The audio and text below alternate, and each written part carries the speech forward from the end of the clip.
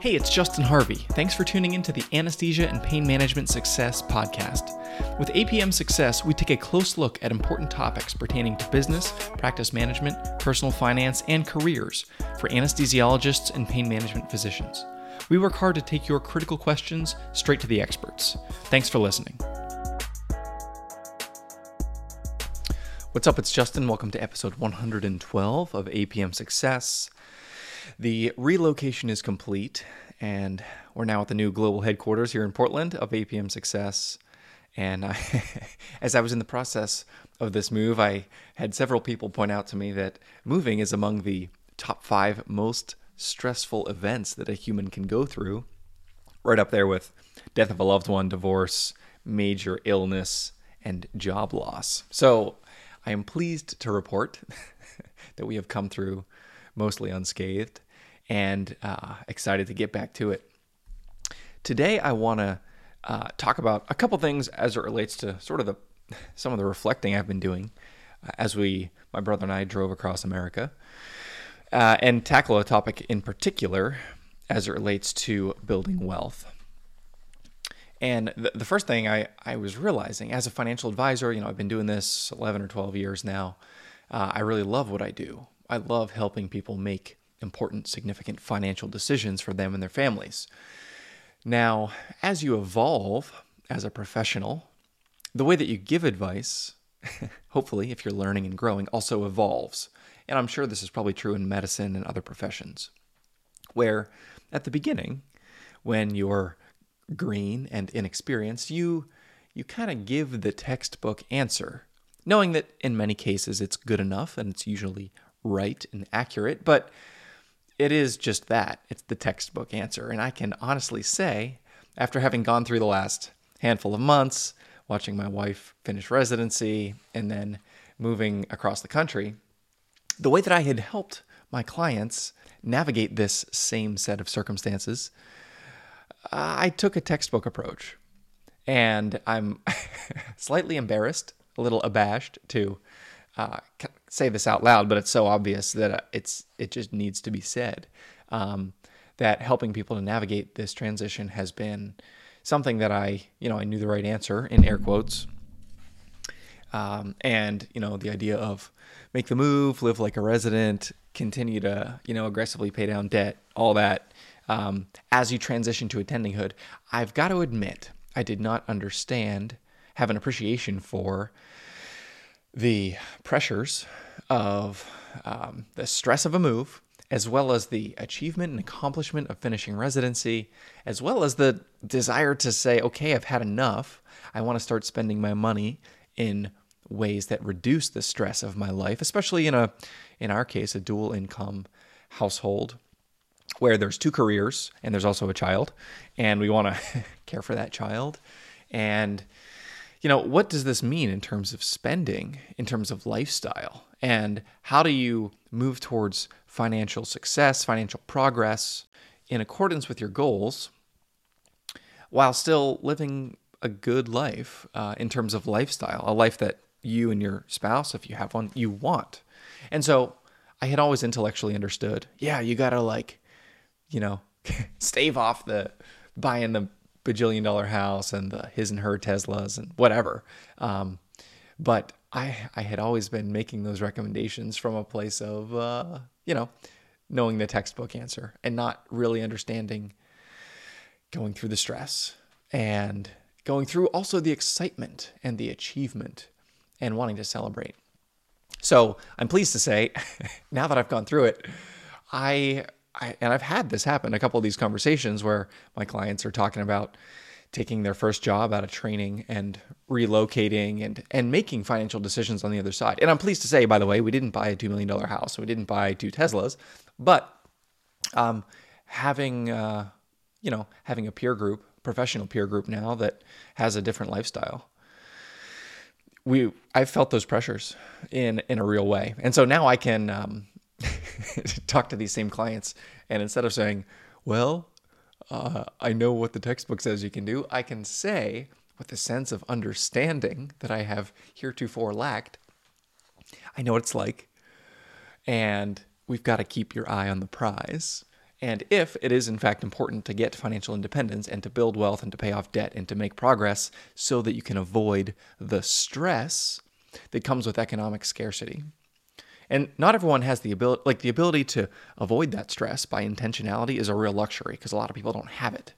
When you're a high income professional in a time of lifestyle transition, you have the ability to quickly accelerate the wealth building process. This is a luxury, 100%, and I understand that. But we can take advantage of that luxurious opportunity and deploy it in a way that's going to contribute to our success. So it's still the right thing to do. It's still the right thing to, live within or beneath your means at the beginning of your career if financial independence is important. So just wanted to share that little anecdote. It's been an important part of my personal journey and professional journey.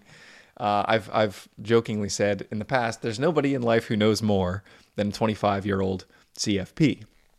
Somebody who just figured out how compound interest works and they can run the spreadsheets and say, well, if you cut out the latte every day, that's going to equate to another $2.1 million when you retire.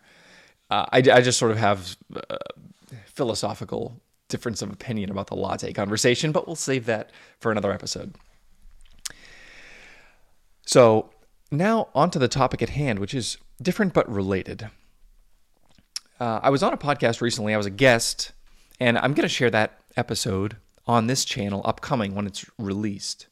But I want to talk about how financial independence is fundamentally the decoupling of time and money. And specifically what I'm talking about is everyone has a certain amount of what I'll call human resource and financial resource. And over time, if we picture a graph with a X and Y axis, when you're at the 0 point on the X axis, you're on the vertical line, as you move from left to right, this is essentially a downward slope of human resource. So at age 30, say, when you finish training, your human resource is at its zenith. And you're at year 0 of your career in attendinghood. And then in year 1, year 2, year 3, as you progress to the right, that human resource goes from its max down, down, down, down, down, until you reach whatever age, 65 or 70, when that line hits the x-axis. So it's a downward slope. It makes a wedge shape. That human resource is the potential that any professional has to translate their time into money. So when you're 30, you have we'll just say to age 65, you have a 35-year career. You have 35 years to make money and turn it into a financial resource. Now, for our purposes, the financial resource is something that's going to continue to generate money apart from you putting in time. The financial resource graph is essentially the inverse of the human resource. So if you picture that wedge shape, it's top left to bottom right on your XY axis. The financial resource for someone who is saving, for someone who is building wealth, taking money every paycheck, every month, every year, and stuffing it into 401k, 403b, HSA, 457, IRAs, taxable investment accounts, and other types of investment opportunities. The financial resource is going from bottom left to top right. So, except it continues indefinitely. And that's the nice thing about financial resources is you don't need to actively work on them for them to continue to grow. So what I want to discuss today is this principle, and we've got to harness it. We've got to make it work for us, but it's very, very powerful because at some point, you don't need to work anymore. You don't need to put in any more time. You don't need to trade your time for dollars anymore in order to be able to pay your rent. When you're a young attending, you just finished residency or attendinghood, you have no financial resource, maybe negative, probably you have negative financial resource. So even though you finish residency, it's awesome. We pop the champagne bottle. At the end of the month, if you don't earn a paycheck, you have to pay rent somehow. So you need to trade some of your time for money to pay that rent. Now, over time, that changes. Once you've been working for 2 or 3 or 5 years, you have financial resources. So what I want to talk about is how do we intentionally convert human resource into financial resource, because it doesn't happen automatically. There's basically 2 places that financial resource can go as you're trading your time for money. So I work for a month, I get paid whatever I get paid, we'll call it $20,000 in my checking account. I have an option. I can either put this towards wealth building activities, which is investing and paying down debt primarily, or I can put it towards lifestyle, which is anything else. Buy a car, buy a TV, go on a vacation, pay my bills, send my kids to private school, whatever. These are not good or bad, they're amoral. It's the decisions you make about how you want to live. That's how the money gets spent. Now, obviously, it's like a seesaw. The more you have in one category, the less you have in the other, and vice versa.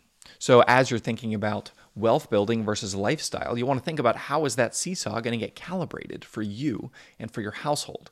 The reason that's important is because it's going to define the progress, the speed at which you move towards building financial resources and ultimately getting free of having to trade your time for money. So having said all that, what I want, and what when clients come to me, many times what they're interested in is, Justin, I want to get to a place where I'm financially independent. I'm building wealth and I don't need to work anymore. Maybe they like what they do, but they want to do it on their own terms. Maybe they've lost the love and they just want out. They've been burned out. They're tired. They've had it. They want to do something less stressful or totally different or use skills that they've never had an opportunity to exercise. And perhaps at the beginning, that means they're not going to make a lot of money doing it. That's perfectly valid. And you need a money buffer to be able to get you through that. That could be in the form of savings or investments. That could be in the form of a spouse that earns, or in the form of some sort of other business on the side that makes money in a way that is decoupled from your time. What I want to do now is zoom in. If we're talking about the seesaw, on the left hand, we've got wealth building activities. On the right hand, we've got lifestyle. I want to zoom in on that left side, the wealth building activities, and talk about what does it mean to invest money in ways that are going to make those financial resources on that XY chart go from the bottom left to the top right quadrant. What are the options that we have, things that we can put our money toward that are going to ultimately grow and make us financially independent?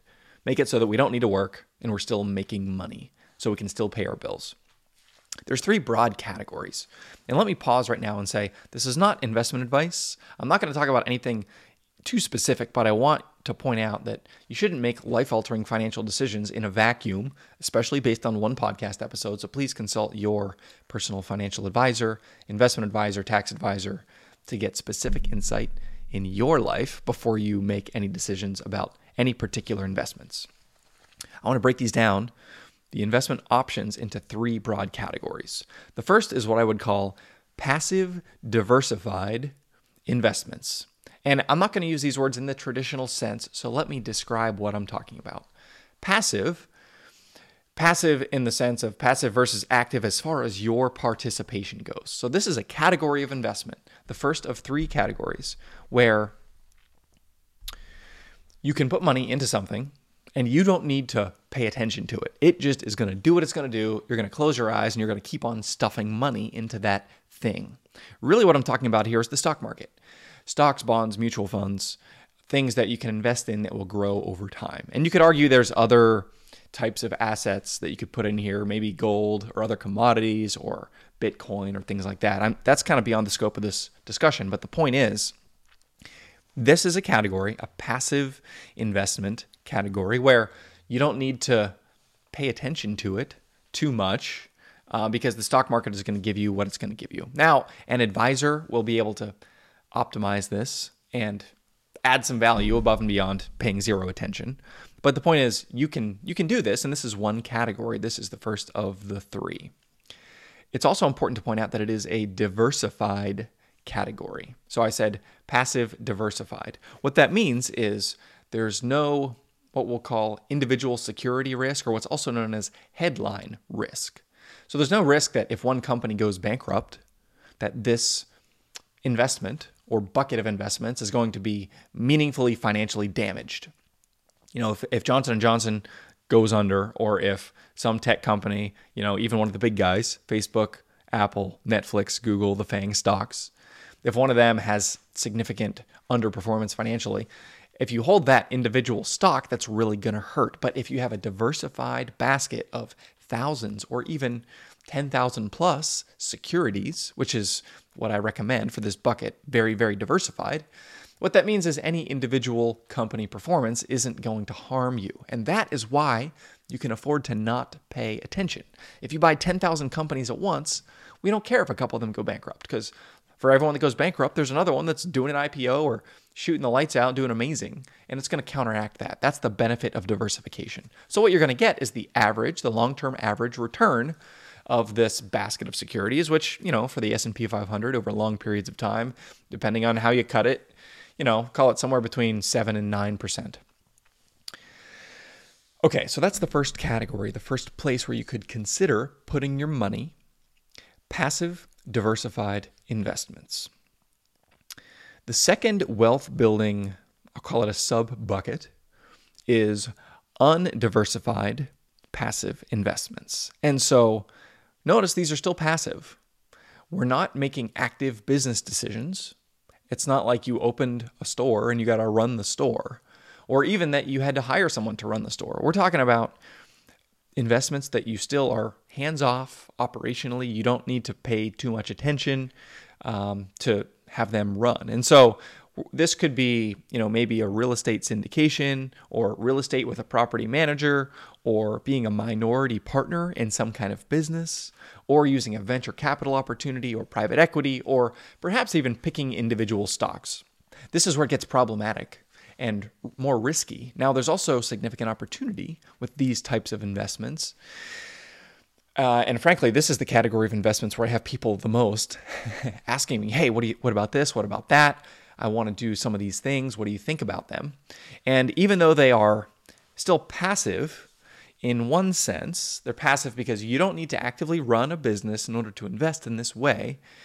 They're also undiversified, meaning we don't hold 10,000 securities in this bucket. We now hold one. We hold two, something like that. So if one of these companies go bankrupt and it's the company that you invested in, or the initiative that you're putting money into in a limited partnership, if that goes belly up, it's not that you take a 5 or 7% haircut, you take a 100% haircut, and that money goes to zero.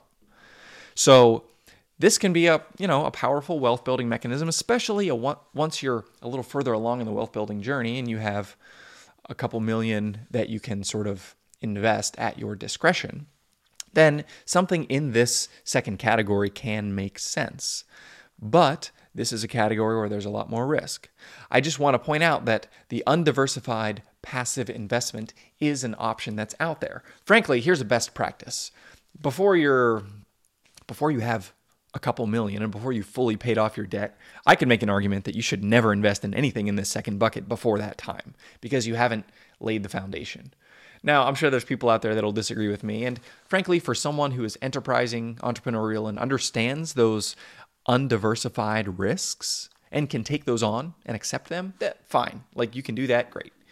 But for the average investor, and by average, I mean 90+% of physicians out there listening to this podcast, this undiversified passive is probably not something that you should be thinking about before you have multiple millions in savings. Finally, the third place where we can put money in terms of financial resources to grow wealth over time is what I would call an active investment. So on one end of the spectrum, we've got passive diversified. In the middle, we've got passive undiversified. And then we've got active. Active investments basically means it's a business you're running. This is something that can grow over time. This is something where perhaps it's real estate that you manage yourself. Perhaps you're starting a business where you're making business decisions. This is something that can be a very powerful wealth building mechanism. Frankly, for someone who's full-time employed as in this case, physician, to start a business that needs your operational elbow grease is very, very challenging. And I have friends and clients who do this and start businesses on the side, and they are sometimes successful. It's almost always as part of a consortium of either investors or advisors who are also helping to share that operational load. This can get really exciting because you have more ability to determine the outcome because it's based on your decisions, your research, your money, your acumen. And so if there is an opportunity and you have the ability as a business person to exploit that opportunity, then there can be immense opportunity.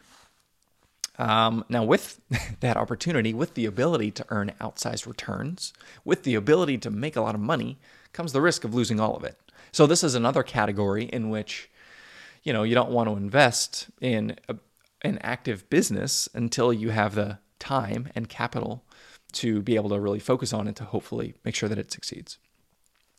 So as you're trading in your human capital every year and you're trying to figure out how much of my money that I make can I be putting into a wealth building activity, this is a decision you're going to be making implicitly.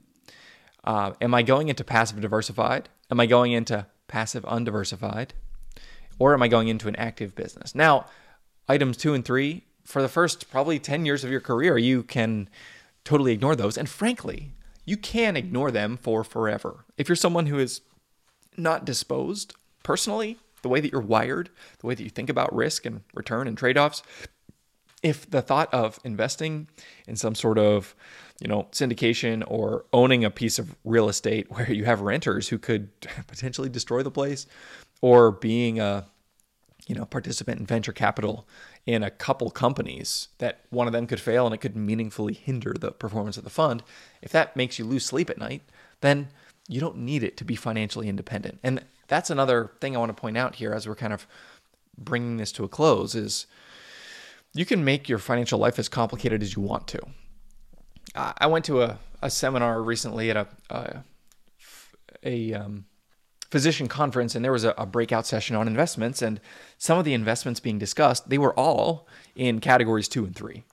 It would be pretty unusual to go to a physician conference and have a conversation about investments that was talking about mutual funds and ETFs. And it's because they're not that complicated compared to business opportunity, LPs, closed-end funds, venture capital, etc. It's much more sexy to talk about the deals that you have access to, that you're investing in these up-and-coming biotech or cannabis or, medical real estate funds. That sounds cool. That's going to draw eyeballs to your cause. Where if you're saying, save 25% a year and invest it in a broadly diversified basket of global equities, that's, it doesn't take very long to communicate that. So here's the point. You don't need all 3 categories, but you do need to understand how the role of each of these is going to be manifest in your financial life, and then build into that intentionally. And to the extent that you're doing each of these, you want to make sure that the sub-decisions that you're making, whether it's in any one of these 3, that the investments you're choosing are the right ones for you based on your time horizon, based on your risk tolerance, because you still have the ability, even if you said, Justin, I only want number 1. You scared me enough to know that I don't need to invest in any kind of businesses, whether I'm running them or not. I only want the passive diversified investments. You still need to understand risk return trade-offs. You need to understand best case, worst case. You need to prepare yourself for what that passive diversified vehicle will deliver to you.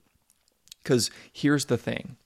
As you plow money into these investments over time, here's why this matters. They're going to pay you back when you stop working. They're going to allow you to be decoupled from punching the clock and doing the 9 to 5 or the 7 to 7 or whatever, with 7 to 7 with call. They're going to allow you to have that kind of freedom because they're going to be paying you while you sleep. And here's how that works. Once you build up $3 million, say it's in this passive, well, just to keep things simple, passive diversified investments. This is your 401k, for example. You got $3 million in a 401k. That can kick off, somewhere between $120,000 and $150,000 a year of income. Now that income is going to be taxable because it's a pre-tax 401k, but eventually, for every $1 million that you add, it's another $40,000 to $50,000 of income. So you can see eventually you're going to get enough millions, whether it's 1 or 2 or 3 or 4 or 5, you're going to get enough millions where you can live off the money that kicks out. And that is where you get financial independence. That is where you don't need to trade the human resource that you have anymore for financial resource, because it becomes a self-perpetuating wealth building machine once you get critical mass. So I've thrown a lot at you today. Would love to hear any questions that you have about this content. I ordered a couple books. I'm going to be reading through them, particularly as it relates to this idea of trading time for money and the human resource versus financial resource. I want to read through them and figure out which one I like the best. And then in the future, we're going to do some free stuff giveaway. So thanks for tuning in this week. As always, I never take for granted the most finite resource that any of us have, which is the attention that you have, the time in your day to focus on a thing. I'm really grateful that you chose to spend some of your attention here with us today. Hope you have a great week. If you liked what you heard this week, head on over to apmsuccess.com, where you can find more content and free resources to help you build a successful career in anesthesia and pain management. If you wanted to leave a review in iTunes, I'd also really appreciate it. Thanks for using some of your valuable time to join me today on APM Success.